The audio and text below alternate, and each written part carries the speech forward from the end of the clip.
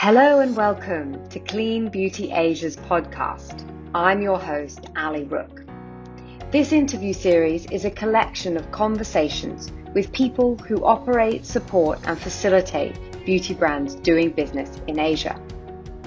My aim is to provide valuable insights and information to make your beauty brand's transition into Asia as smooth and successful as possible. This first series is dedicated to cross-border e-commerce in China, and I really hope you find it valuable. Thank you so much for listening.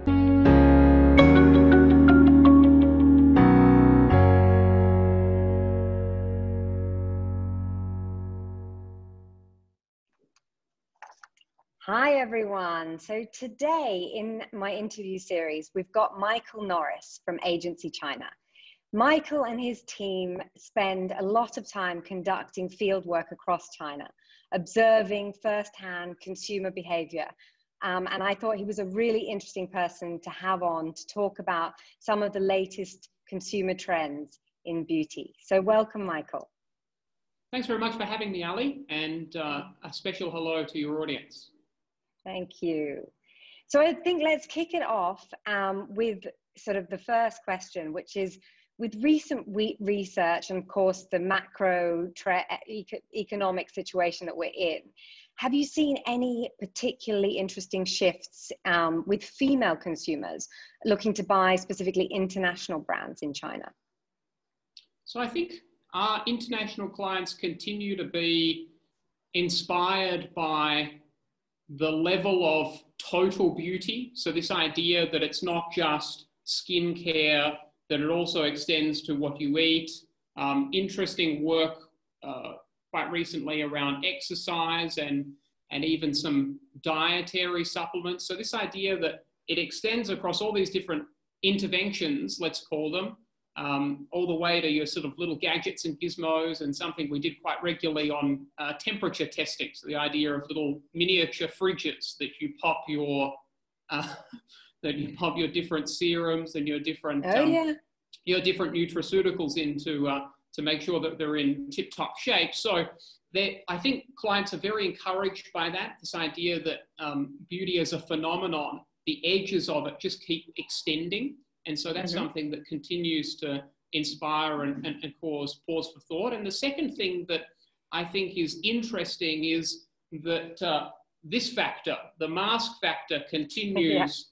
We've been through summer, we're going into winter, and so the need states around mask need, so that is mask plus acne, the two words together, and the different skincare conditions that gives rise to, is something where there's still continued interest. And I think that there is, from the consumer side, a lot of interest in finding mask-proof skincare routines, whether it be for daily care or something that's a little bit more first aid or an emergency response. You've had some breakouts from wearing it for too long or what have you, or some irritation, and the ability to be able to come in and solve that is highly prized by consumers at this point in time.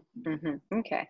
And I mean, so do you think that there are Chinese brands that are really trying to tap into that? Or do you think there's something that maybe international brands have an edge on in terms of those two observations? I think this is an area where efficacy matters, and irrespective of whether it's a local brand or whether it's an imported brand, the efficacy will do the talking. And so I think that's probably the primary consideration. Yeah, okay, makes sense. So ingestible beauty in China has traditionally been dominated by major players like Swisse, GNC, really big international brands that come in, and they've really got a big foothold in the market. But recently I've seen more niche brands, both Chinese brands, but then international niche brands coming in and with more innovative formats, different offerings. And I sort of wanted to get your take on that and whether there was anything interesting that you've seen on the research side. So I agree that this is a really interesting trend. I think the thing that I try and convey to new entrants at the top of our engagement is that there's a there's a long-standing tradition of using food as a way to improve skincare, hair and nails as part of Chinese medicine. And so the new formats, whether they be highly concentrated formats like powders or liquids, really build on top of that. I do think that this is one of the areas where when you get in or when the consumer gets into it, there is some expanding choice that causes maybe some level of consternation or confusion at first, but once they really get into the category, then that confusion melts away, and it's really an excitement around discovery of new possibilities and a discovery of more effective formulations. And so, again, highly pragmatic nature of beauty consumers looking at efficacy. And so I do think that smaller brands can stand out. And I think this is one of the areas as well, as you mentioned, with some of the new entrants that are coming in. I mean, some Japanese and Korean brands that have come into the market.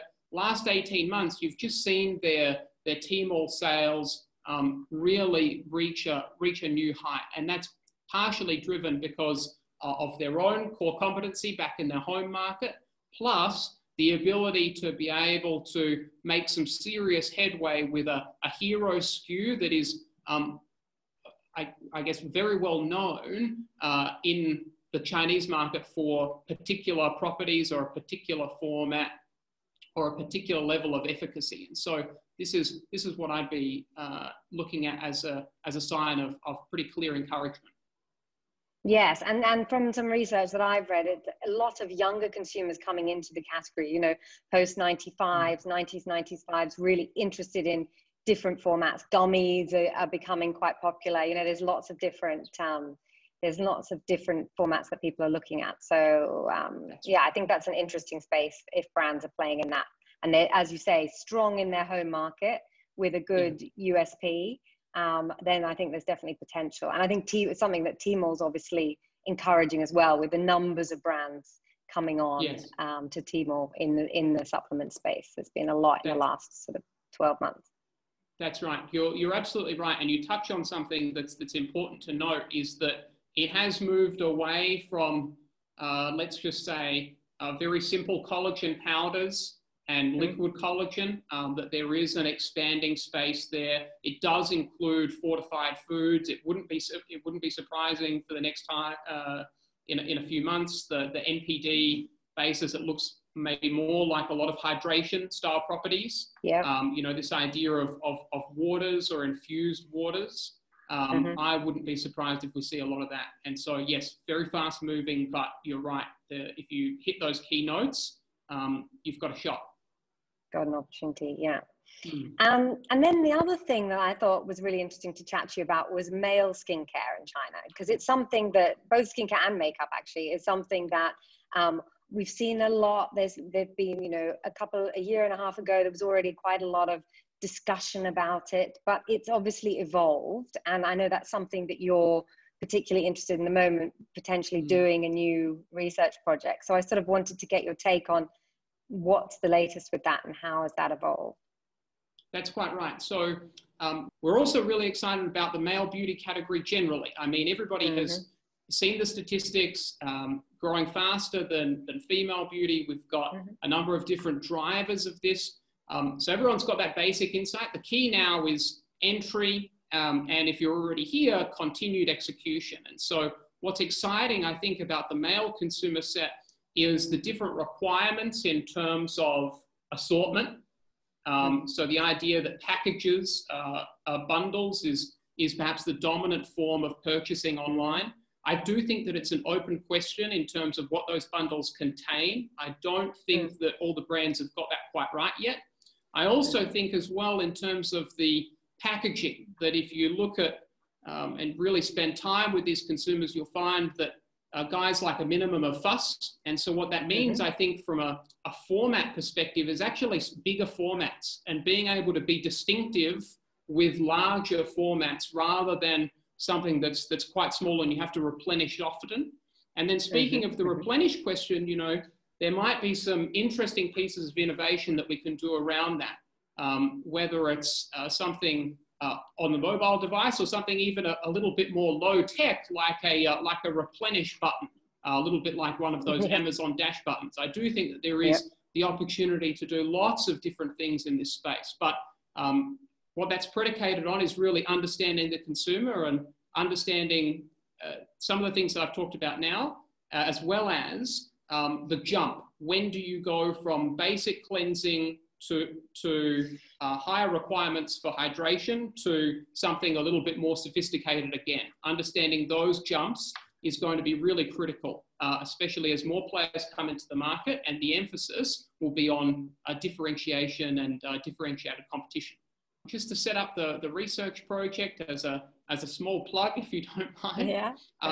So what we're doing is we're encouraging smaller male beauty brands to get in touch, and the purpose of this piece of work is really just to lower the cost of smaller brands doing high quality research. So the idea is that we'll be in touch with around 24 highly engaged male skincare consumers. We'll also run a survey and do expert interviews. And the idea is to give a couple of different smaller brands in different verticals. So it might be eyebrow pencils, might be BB cream, it could be something around cleansing, to be able to give them the opportunity to have access to research that oftentimes costs quite a bit, but by coming in together, we can lower the cost, and by making sure that we're all from different verticals, we all get the same the questions that we answered, but at the same time, we can be sure that the insights that you get are yours, so that the category secrets that you obtain are yours and yours alone. So that's a piece of innovation that we're bringing to the market in a post-COVID world. So we're really excited about that.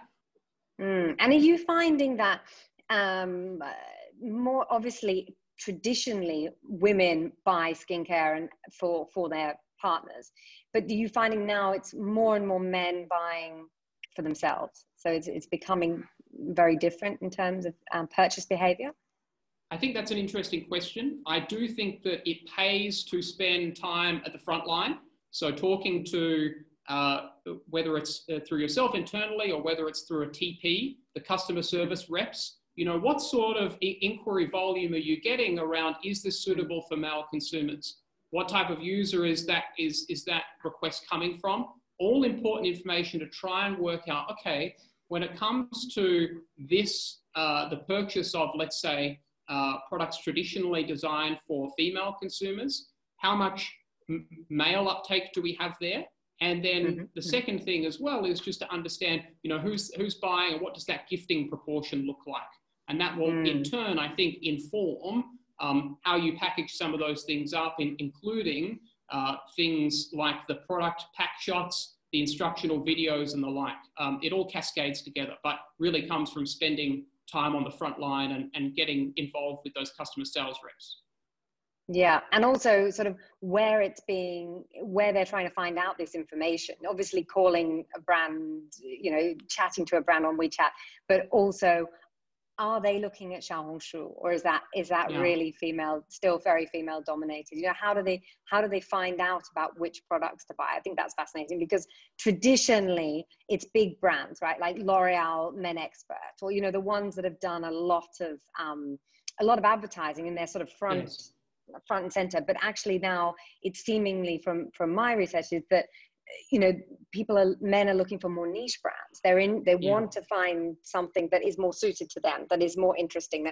And so how are they finding out that information? I think that's something that brands really need to nail. That's right. Those touch points, and especially when that touch point of the storefront is removed for a lot of the guys, instead you're sort of behind a screen, and it's a test and learn proposition. As the product comes to your door in an e-commerce parcel. In those situations, those touch points become key. And you're quite right. There are specific male need states that perhaps haven't quite been fully addressed yet. The exercise heavy, lots of sweat. What does that mean? Humidity, given China's geographic vastness, plays into that as well. Different types of skin tones and underlying skin conditions. There's a lot of space, but it does, I think, require, how does one say, to maybe go beyond a few of the sort of the reports and really get in there with your frontline sales staff, or alternatively, do some good old-fashioned consumer research. Absolutely. All right. Well, thank you, Michael. That was so interesting. And I think hopefully people will have many follow-up questions for you. So in terms of the best way to get in touch, is that through LinkedIn? LinkedIn is my primary contact. You can find lots of daily posts about all different things, the categories and the verticals that we're interested in. And a quick direct message to me, you'll generally receive a response within the same day. Okay, great. Yes, I would definitely recommend Michael's LinkedIn. There's lots of interesting China facts and opinions and considerations. So thank you so much for joining me today. Thank you. Appreciate it, Ali. Thanks so much. Bye. Thank you so much for joining me in this episode of Clean Beauty Asia, the podcast, with me, Ali Rook. I hope you found the content useful, with tips and tricks and takeaways that can really help you move your China journey forward. I always like to hear from my listeners, so please join me on LinkedIn, Ali Rook, or Instagram, Clean Beauty Asia, and I'll be very happy to talk to you more. Thanks again for listening. See you next week.